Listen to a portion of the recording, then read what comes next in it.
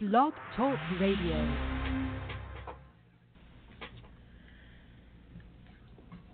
Meet you in the shadow of my wings.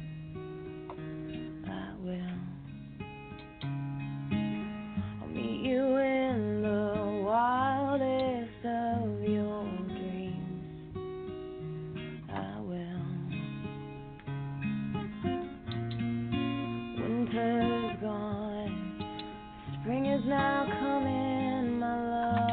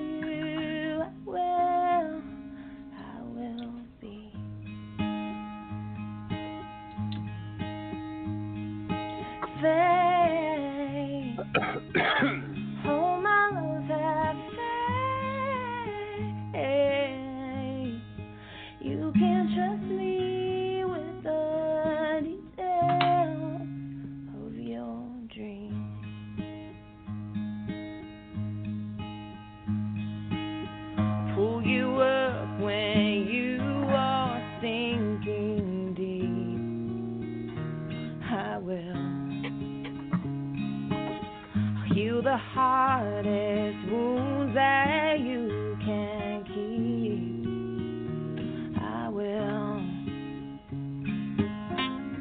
I know it feels long, but trust me, I'll right every wrong. Keep holding on, I promised you restoration.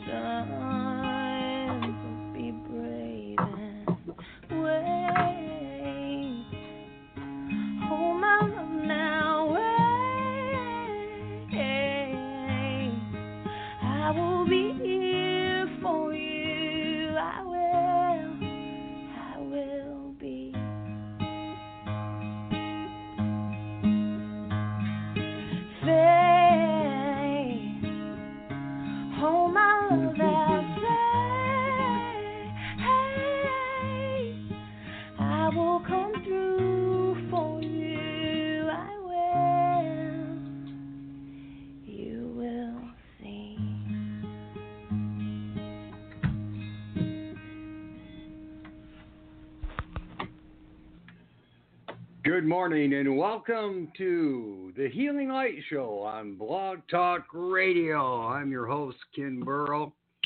God bless each and every one of you. Thank you for listening in this morning. Our guest this morning is Dr. James Kithcart, an awesome man of God and a prophet.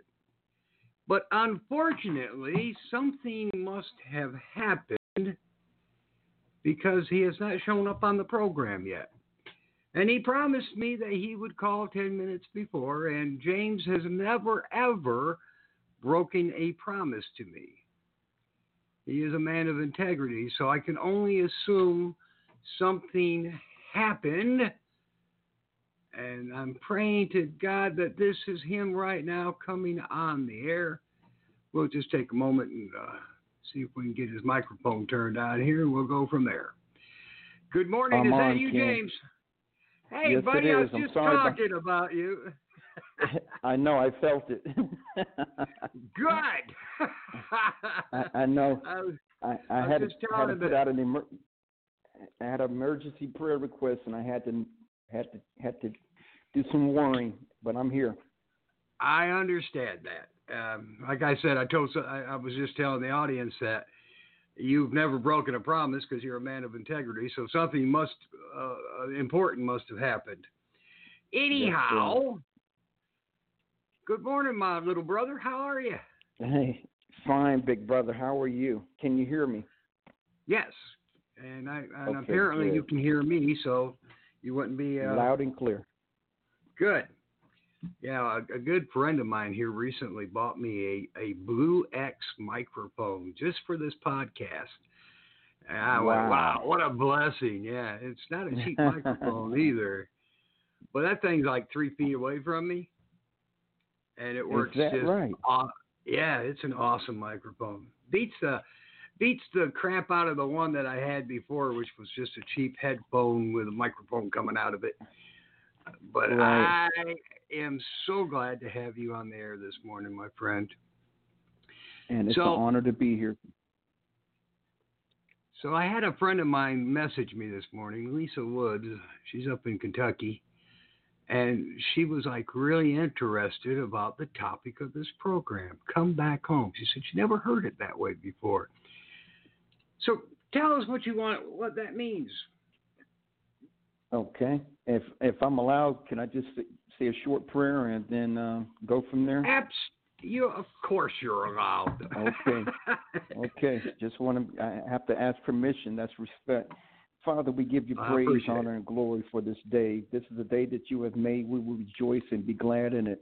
And Father, I decrease, I disappear, I dissolve, and you manifest your power, manifest your glory, manifest your presence. Yes. Speak to your people, Lord, that you would be glorified, yes, Lord. That you would be magnified and praised. I thank you, Father, yes, that Lord.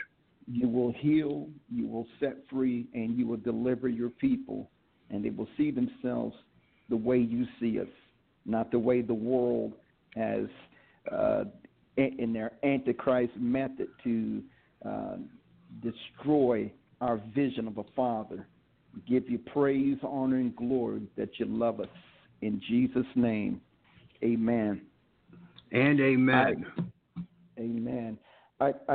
I really want to just put this disclaimer out.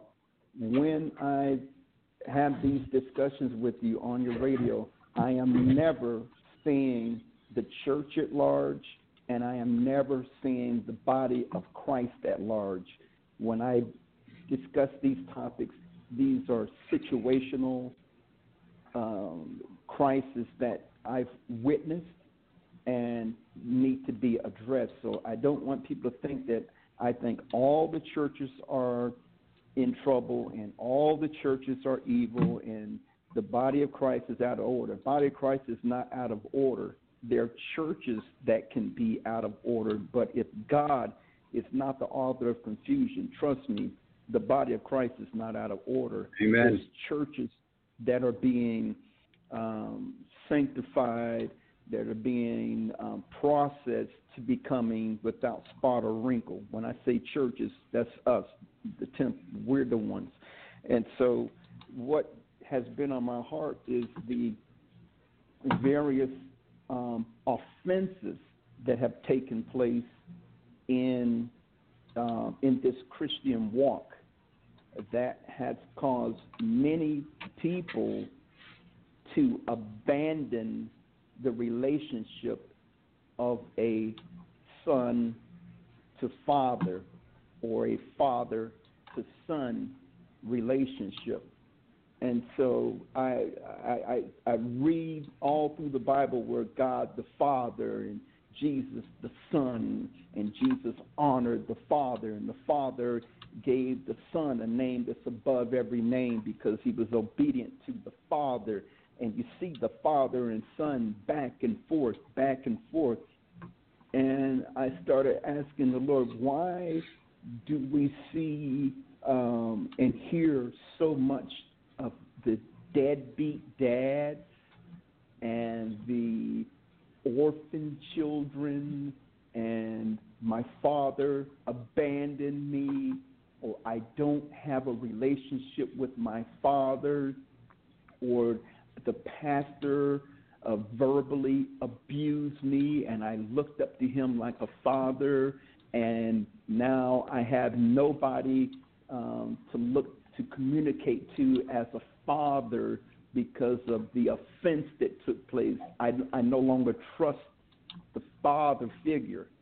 And the Lord very clearly, the Holy Spirit very clearly said that the Antichrist spirit is not something that's coming. The Antichrist spirit has been here.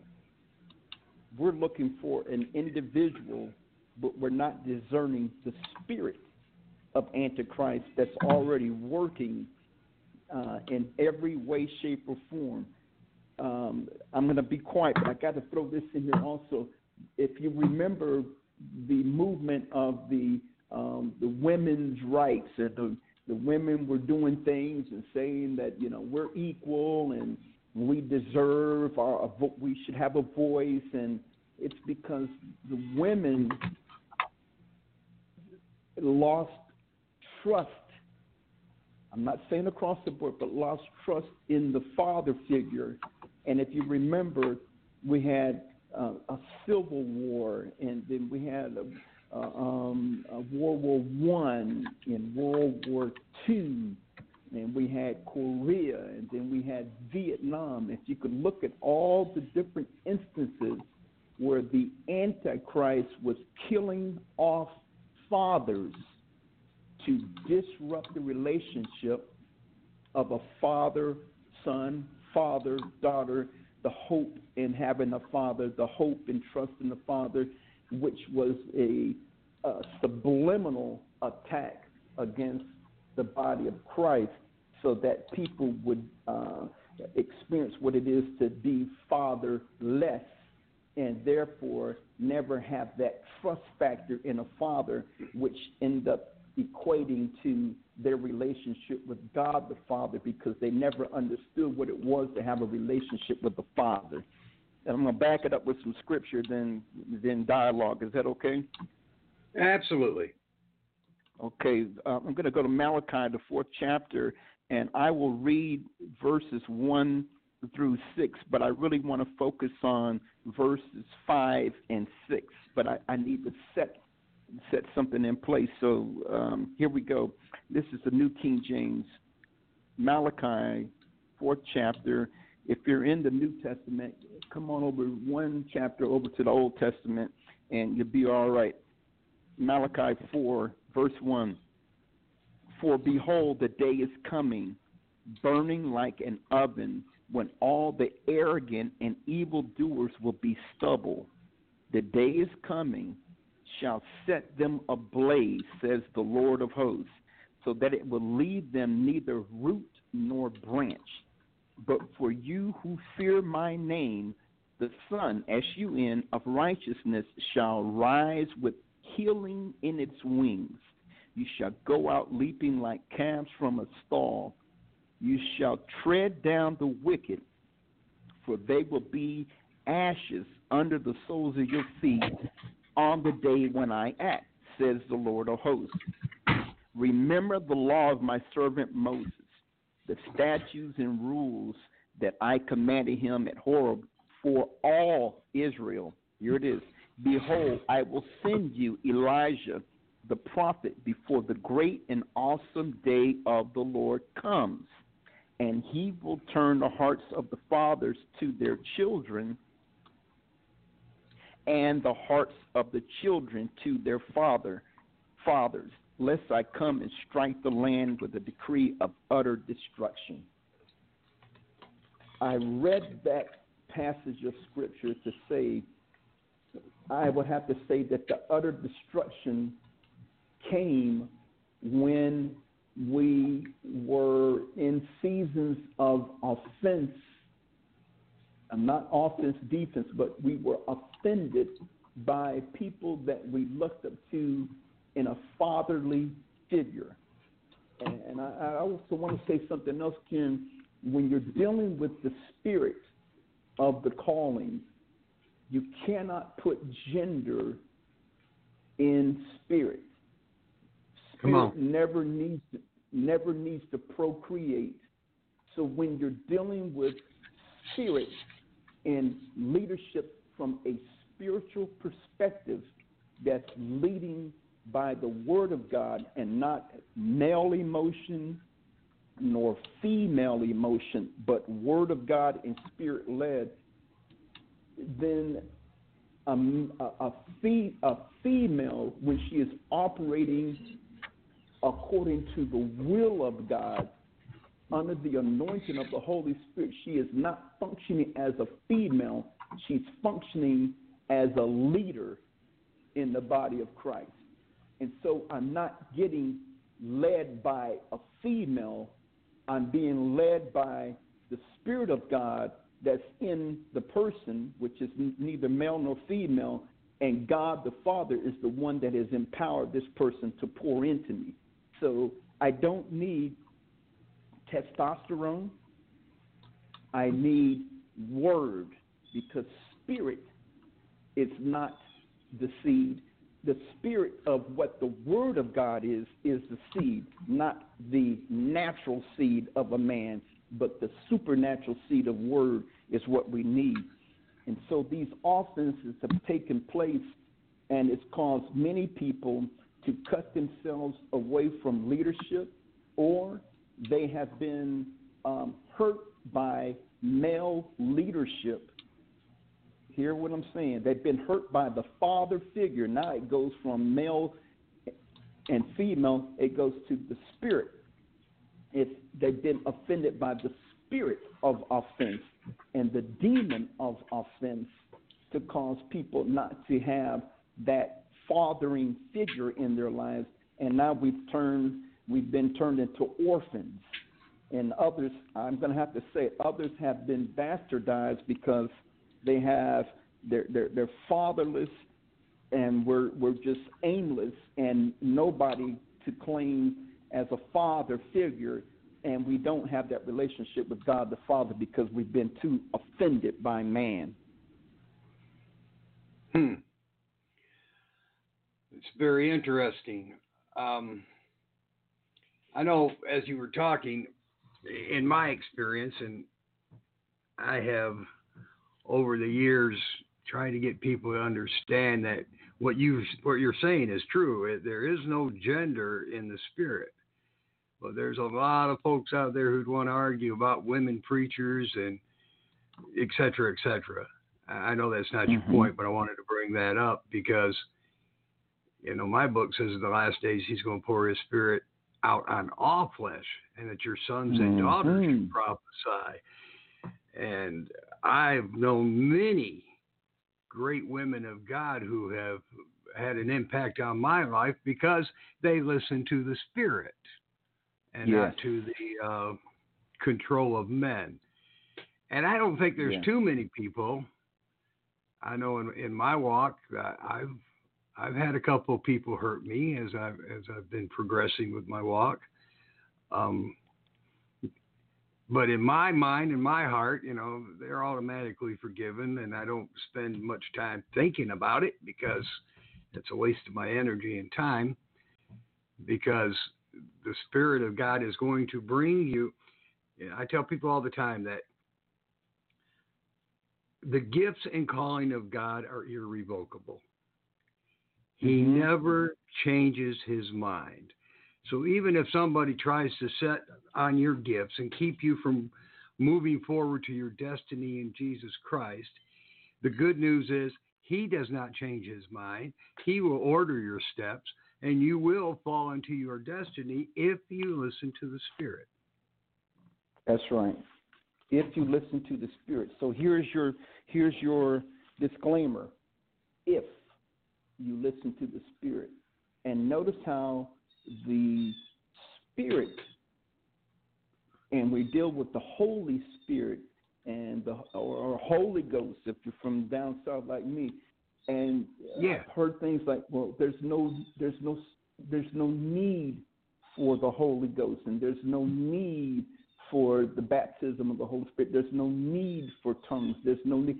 It's a very tricky deception that cuts away the relationship with the Father by any means necessary.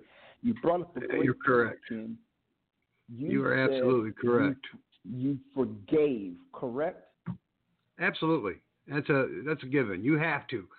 Unforgiveness there's no room for it. Not if you're going to follow Jesus, because he forgave us when we didn't deserve it. We absolutely must forgive others. The Bible says in Matthew 6:14 and 15, when you stand there praying and you forgive others of their trespasses against you, then God will forgive you. But if you don't, God won't. Hello. Then it says, that's not an if option. you don't, neither will the Father forgive you, correct? That's right. But if you do, He'll forgive you. If you don't, He won't. I can't afford that. I don't think anybody can afford that.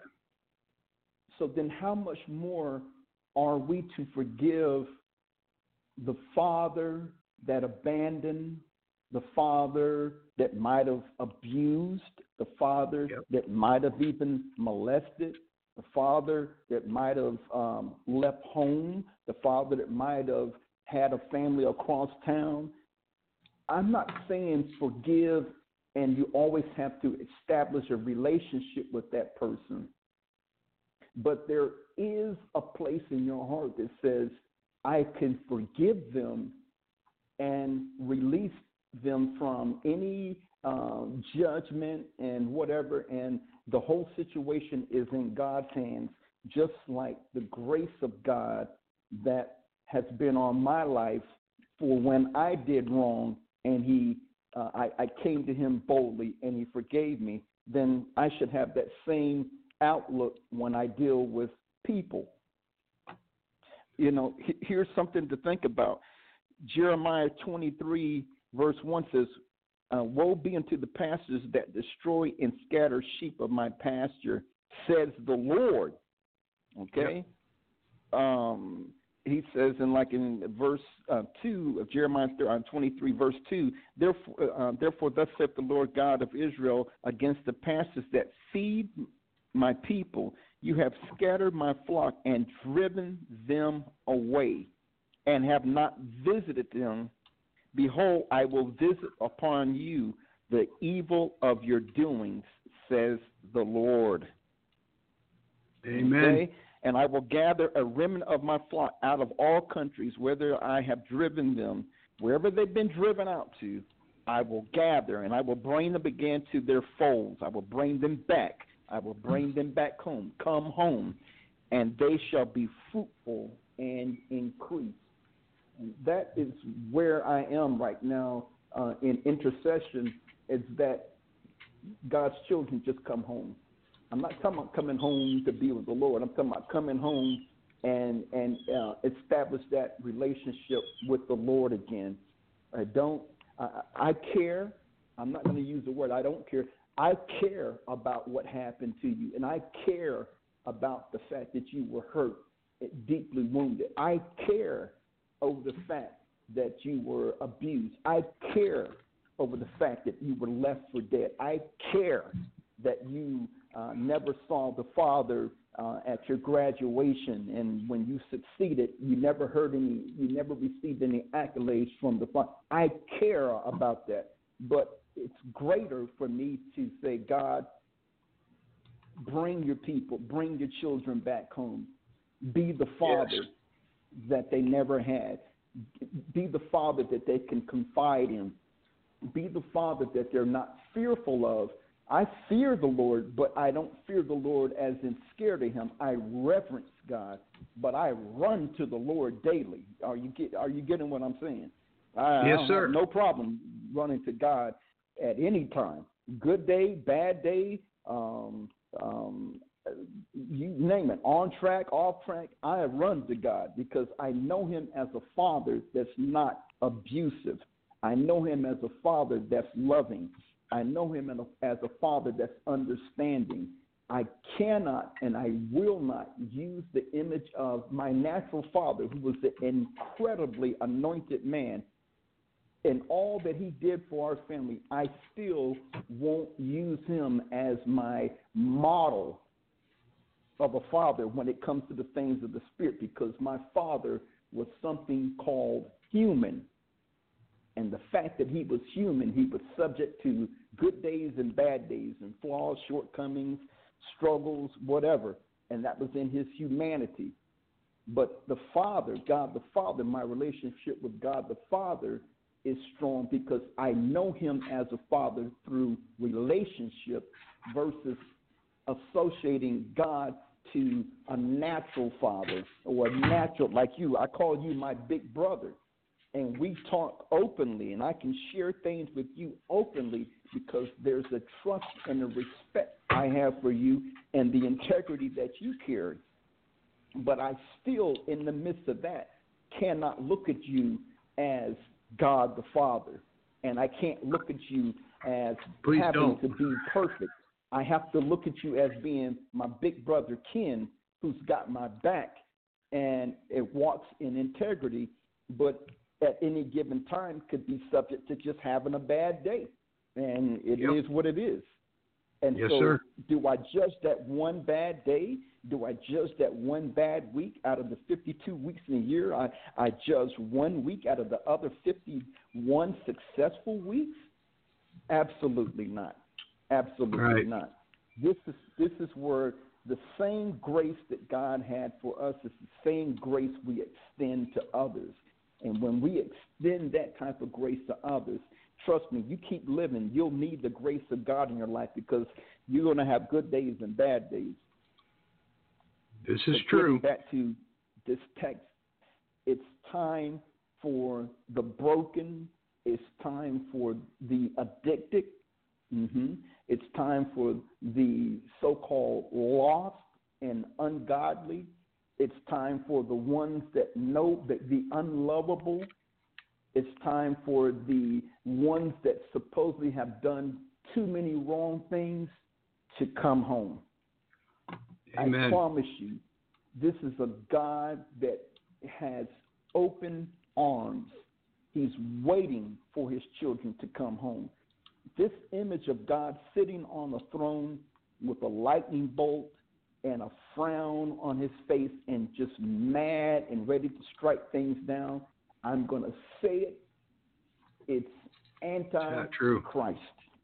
It's not true. You're right. Does God get angry? You're right. Absolutely. Is God sovereign? You better believe it. Does God judge? Yes, he does. But we forgot the greatest aspect, because the Bible says that God is love. Yeah, I don't see anywhere it says God is anger or God is evil or God is mean. I'm going to read the Bible again, but I still haven't found it. God is mean. God has got an attitude problem. I can't find it anywhere in the Bible. I see where he loves his children, and he even when people have sinned and when his people in Israel had sinned against him, he says, I would do this, this, and this, and that, and that, and this, but since I love you, I'm still going to restore you. My goodness.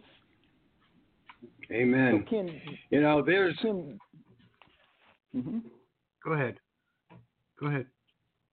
Maybe we need to kind of get away from the titles and go into the realm of the spirit and father God's children and be more concerned with fathering God's children, not fathering children, but fathering God's children. You know what I'm talking about.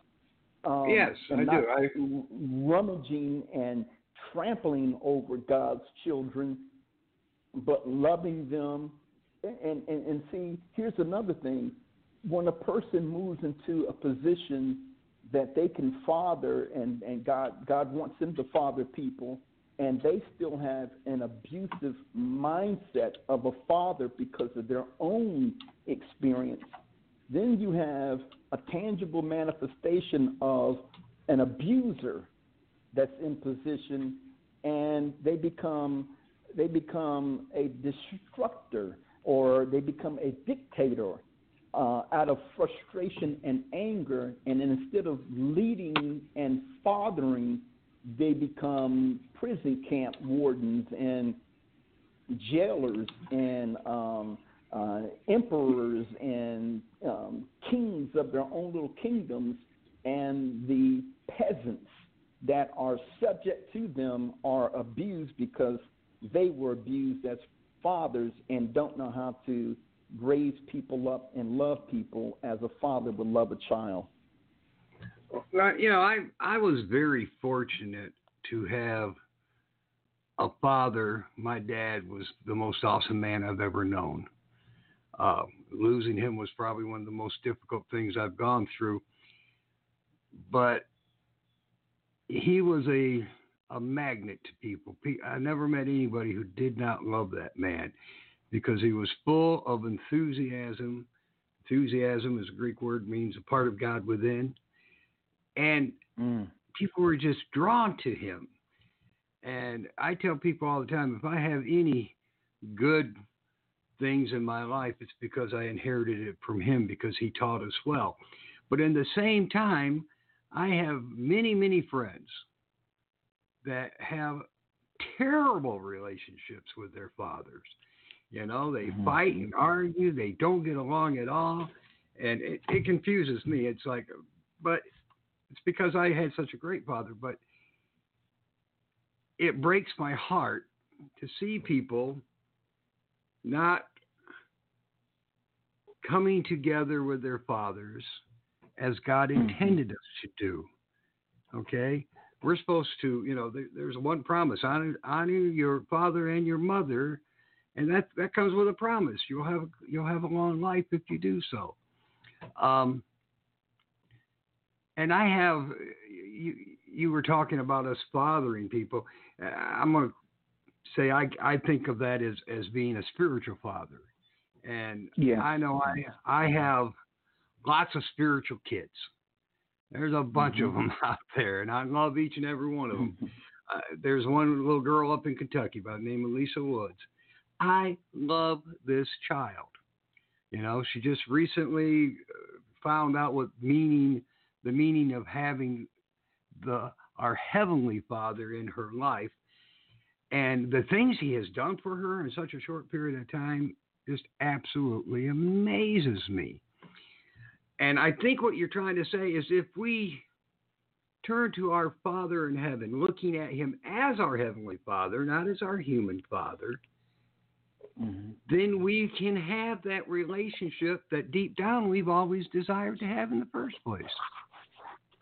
Yes. Am I correct on that? You're 100% correct. But the amazing part about it, Ken, is the topic, come back home.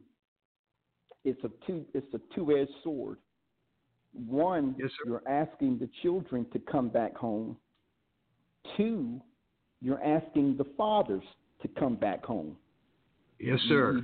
You get the, because there's many fathers that have abandoned the home.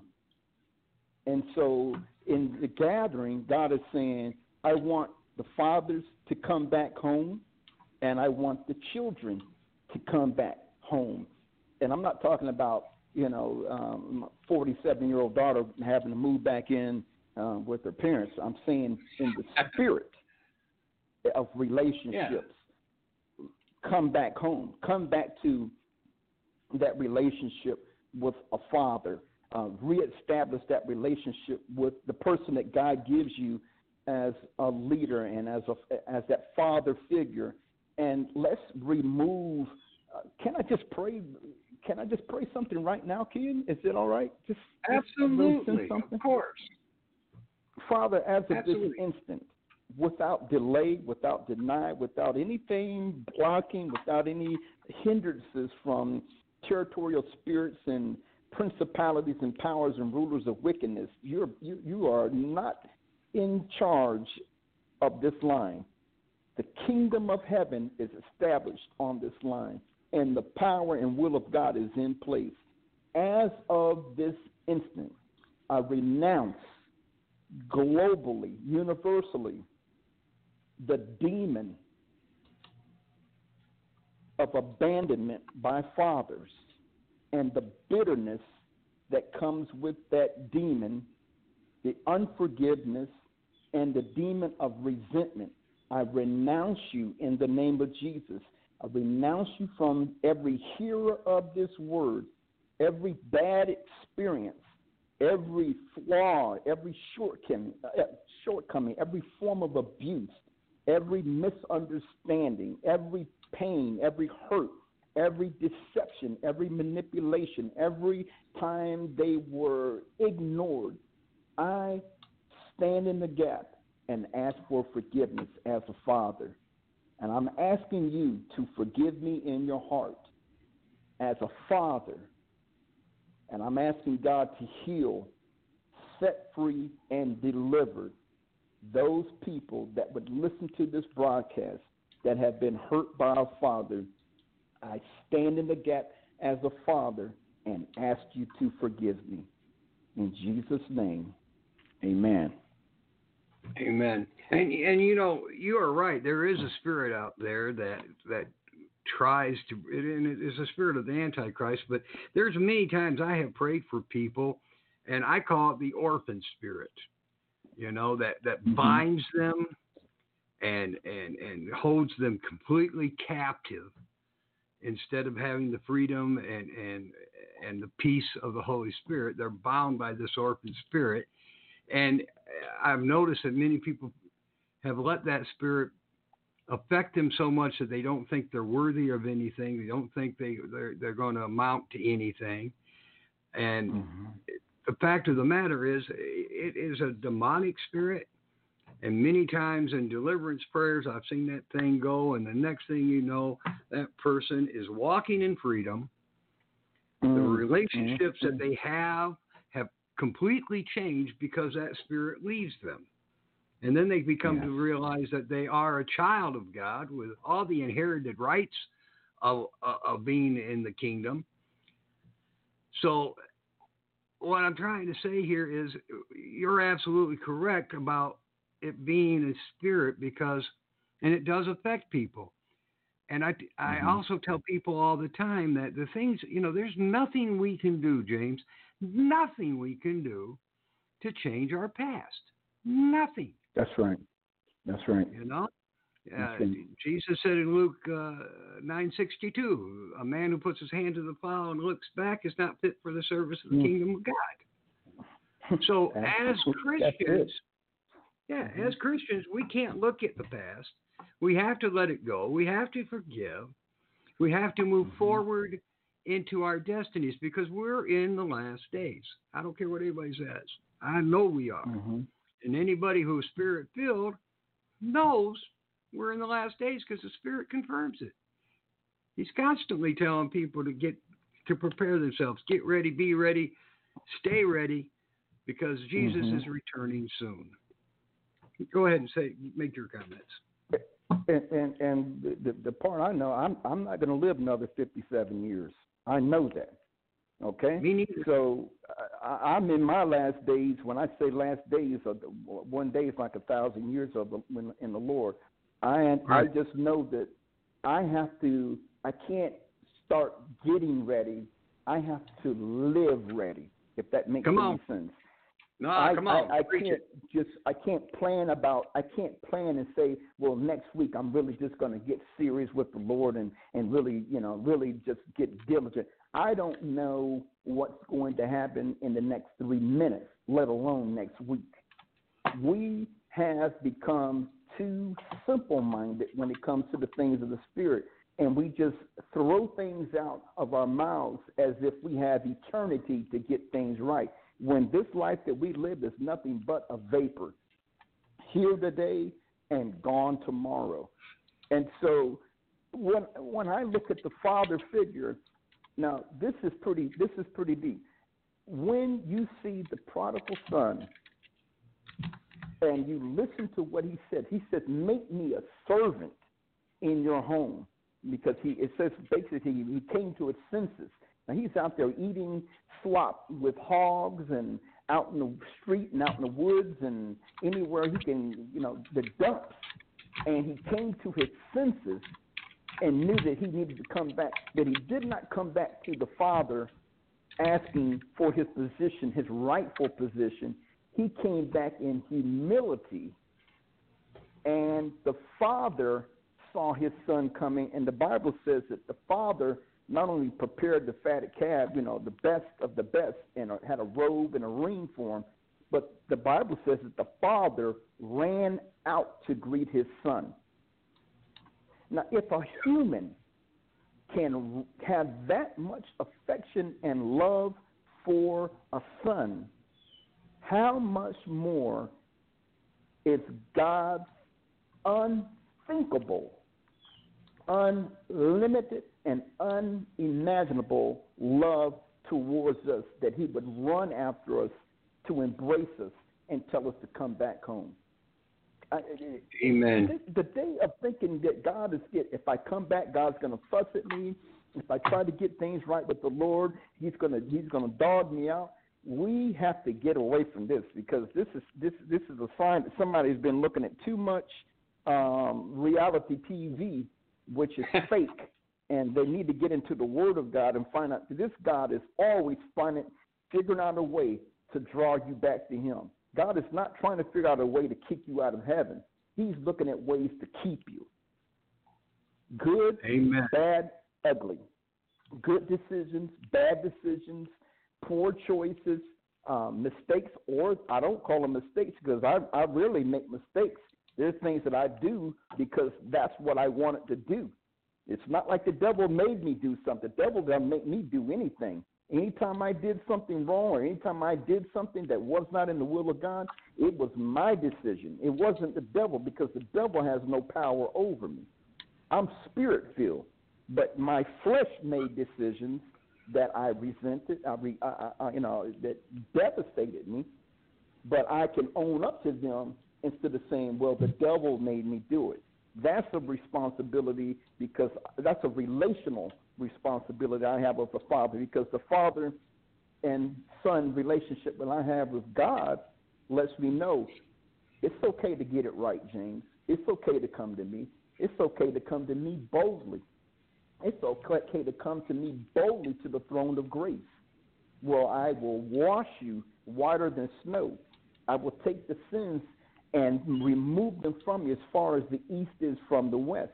He doesn't say, he says also in the book of Hebrews, 12th chapter, that he chastens those who he loves. And it says if a father can chasten a son, how much more will the Father chasten us, those he loves? He doesn't beat us to abuse us. He allows us to be spanked so that we can draw closer to him and learn from our mistakes, or else we'll just become aimless wanderers that have no substratum of discipline. We're just out there loose as a goose, or like a rudderless ship, blown whichever way the wind is blowing. Yes. I love the way my Father disciplines me. I love the way God chastens me. I love the way the Holy Spirit corrects me. I'm thankful for it. And I said, God, you can do anything you want to do to me. Like David said, just don't take your Holy Spirit from me. That's a father-son relationship. Yeah, having the Holy Spirit. When I think about the fear of God, it's not that I'm afraid of God. I'm afraid to lose his presence. That's the kind of fear I have. Okay? And God, as you were saying, he does correct us. He convicts us when we're wrong. He never condemns us. He only corrects us. He convicts us. He does not condemn. There are many people that I talk to who like, is God mad at me because I did this? I actually had somebody ask me the other day if God would be mad at her if she put up a Christmas tree for her kids. Mm-hmm. And I said, well, there's legalistic people out there who would say you shouldn't do that. But I've never once in my life ever heard of God punishing anybody for putting up a Christmas tree. Because he doesn't condemn us, he convicts us. Now, if God convicts you and tells you not to do it, then you better listen to him. Something else. That's correct. Yeah. But if he doesn't, put the thing up. What's it? We get caught up in some pretty strange legalistic thinking sometimes. But as you were saying, I'm a father too. Excuse me. My children have not always been the best behaved. Okay? I had one when he was young. He was just as rebellious as a boy could be. But that same boy has grown up to be an awesome man and a great father himself. Completely, it's a complete juxtaposition of what he was like when he was a kid to what he is today. But even when he was going through all that rebellion, even when he was causing me more grief than I felt I deserved, I never once stopped loving him.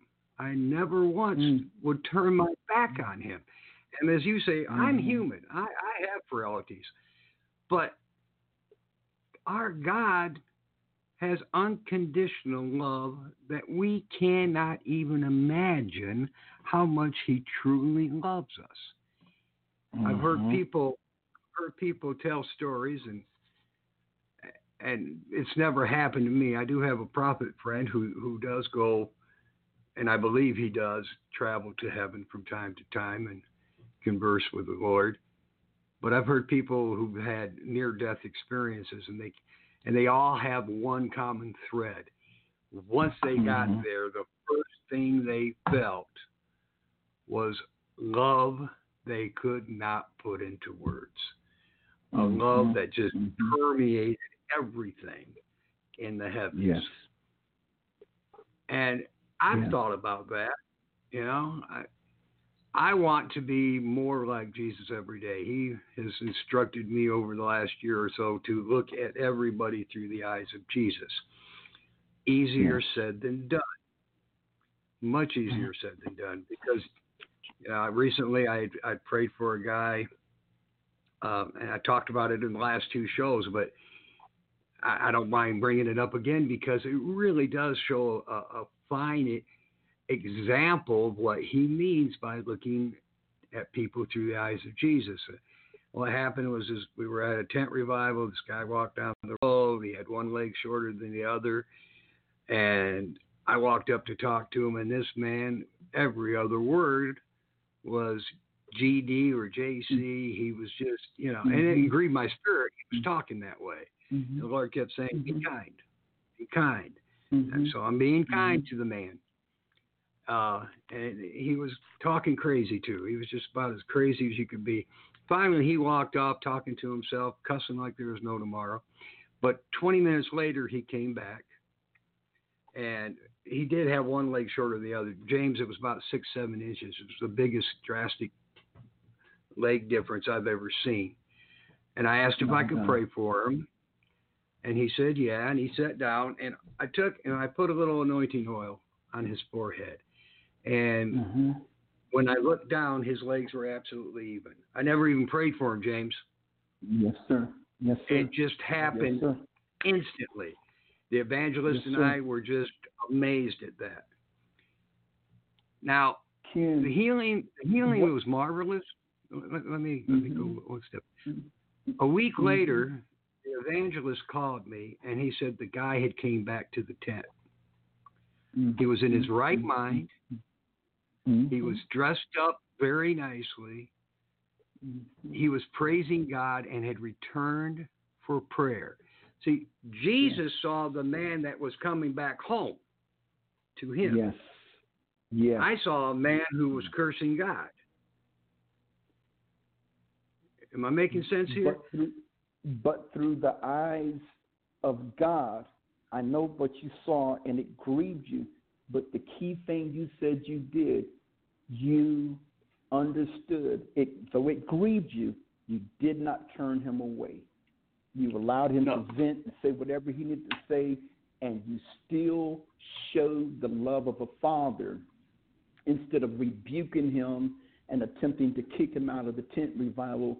He saw that God loved him in spite of his behavior, because his behavior was a temporal thing, but not an eternal thing. Since God knows the end from the beginning, he knew that if the man could stand. So here's the thing.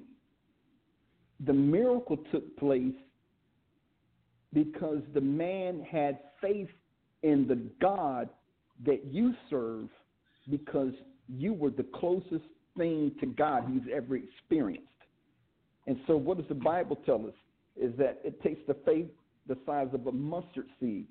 The man was healed instantly because he saw the love of the Father, just like the demon-possessed man that was cutting himself in the tombs. Okay? Right. The Bible says when he saw Jesus getting off the ship at the shore, he ran from the cemetery all the way down to the shoreline, and he was the first one to greet Jesus. Okay? This man was demon-possessed, but he ran to Jesus. Did Jesus turn him away and say, go back, you've been in the tombs cutting yourself, who are you to touch me? Why are you the greeting party? We're the Christians, we're the saints, where's the church? Why are you the first one to greet me? No. He asked him, what's your name? He said, we're legion, there are many of us. And the Bible says, and Jesus said, he saw the swine, he saw the pigs on the hill, and he told that demon and his legions to leave the man and go into the swine. And the swine ran down the hill and drowned in the bay. They drowned in the water, correct? The key thing was, it says the next day. It doesn't say 2 weeks later. It doesn't say after 30 days or after 14 steps or after he went to K&G and bought a suit and then came back to God. It says the next day the man was seated at the feet of Jesus, clothed and in his right mind. Yes. Okay? I didn't see anywhere it says Jesus laid hands on him and he poured oil on him and the man fell out, and it doesn't say anything like that. The fact that the man came to Jesus as he was, the authority of Christ as a father, as working through the Father to the child, to the demon-possessed man, it was God the Father that healed that man on the spot. And the Bible says that man sat at the feet of Jesus, and he asked Jesus, can I go with you on the ship? And can I go where you go? And Jesus said, no, go back to the city and tell the people what great thing the Lord has done for you. So this man went from demon-possessed on Friday, met the Son Friday, got healed, set free, and delivered, went through minister's training the next day, and then was sent out to go preach the gospel of Jesus Christ the next day. Didn't have to go through minister's training, didn't have to go through new members orientation. He was immediately sent out to go preach. The Bible says he was sent into the city to go preach and tell the people what great thing the Lord has done. A father is not going to be anxious to put a steel ceiling above his children. A father is going to be anxious to get underneath his children and push them higher than he's ever gone. Anyone that's connected to me, I want to push them further than I've ever gone. I want them to do exploits in the kingdom that I've only dreamt of doing. Okay? I want to see them excel. I want to see them flow in abundance of spirit, soul, body. I want to see their families flourish. I want them to see them financially stable. I want to see great things. I don't want to be over top of them, stumping them back down, knocking them back down into the dirt. I want to be out there pushing them. Yes, you can do it. Yes, you will do it. God's got your back. Well, if God before you, who can be against you? I want to pour into them to see them do great exploits. When a father is really doing their job, he'll pull, he'll dust off, he'll shake loose, set free, and then he will push. You get what I'm saying? As a process. Absolutely. But a father will never push back or push down or step on. He will clean up, he will square it away, he will straighten out, and then he will find a way to push that person back out to do great exploits. And that's what we need in the church.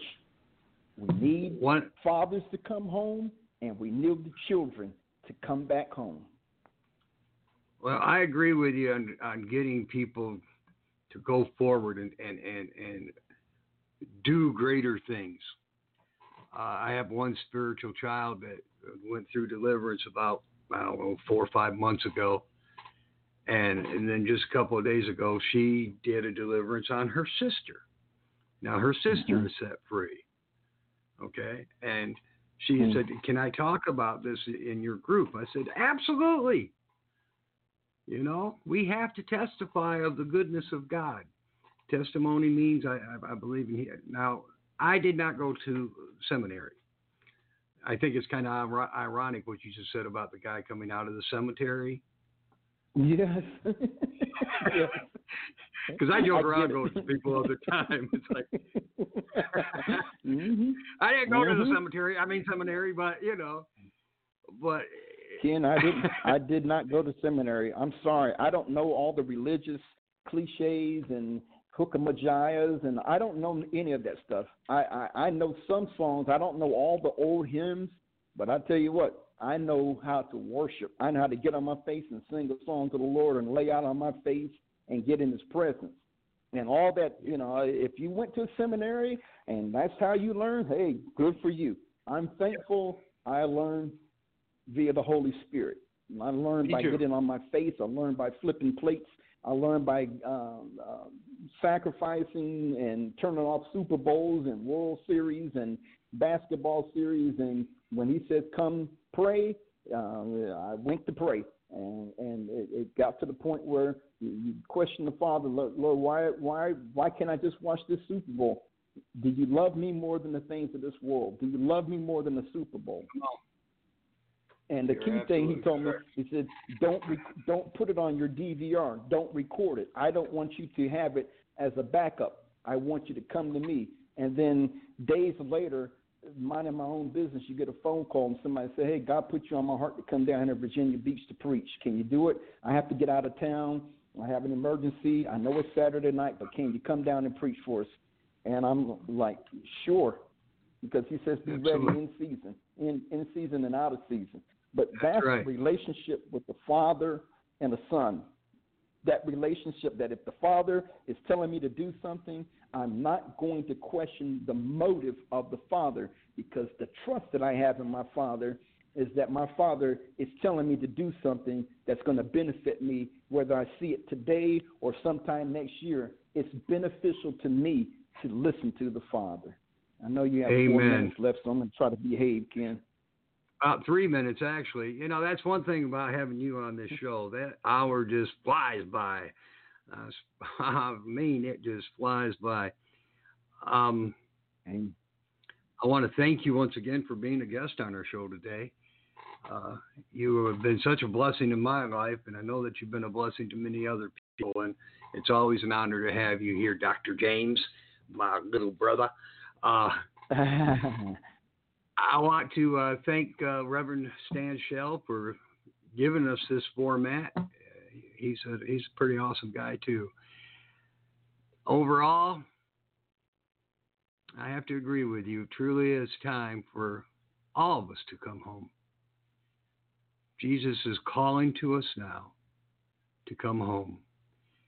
Yeah. And if you're listening and you don't know Jesus as your personal Savior, it's pretty easy to do. It takes one little step of faith. It's just to say, Lord, I believe in you. I know that you died upon that cross.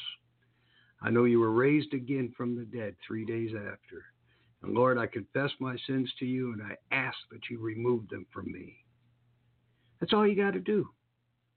Ask Him. Amen. And He will come into your life, and it will be a life changed. You won't be the same.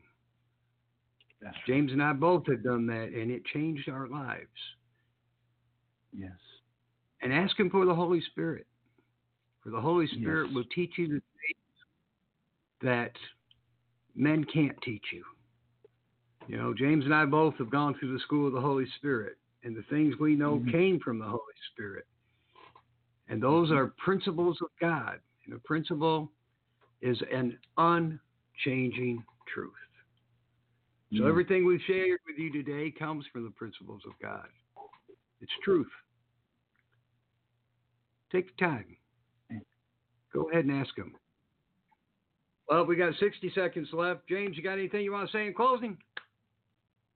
I just want to say, Lord, we send a hedge of protection to every one of your listeners, and especially Ken.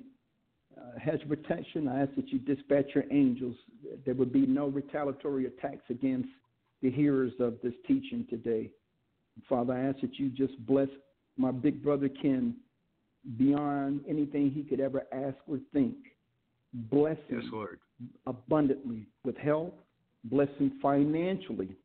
I'm asking you, Father, that you would do this, that you would be glorified. And I promise, Father, when you bless him, I'll praise you and I'll worship you like you've done it for me. In Jesus' name, amen. Amen. Thanks again. This has been Blog Talk Radio, the Healing Light Show. God bless you. Be blessed and be a blessing. God bless you.